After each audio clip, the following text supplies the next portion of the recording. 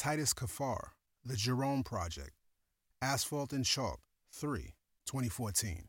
This work by Titus Kaphar, The Jerome Project, Asphalt and Chalk, 3, from 2014, is about 4 feet high by 3 feet wide.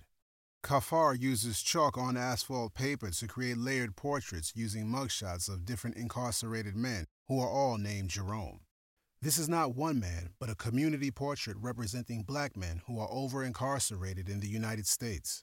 Thin white lines against the solid black background create a stark layered outline of multiple faces and shoulders, filling the page and leaving only a few inches of empty space around the upper left and right sides and top edge of the paper. Subtle white shadowing on the forehead, neck, and shoulders adds nuance and personality to the portrait.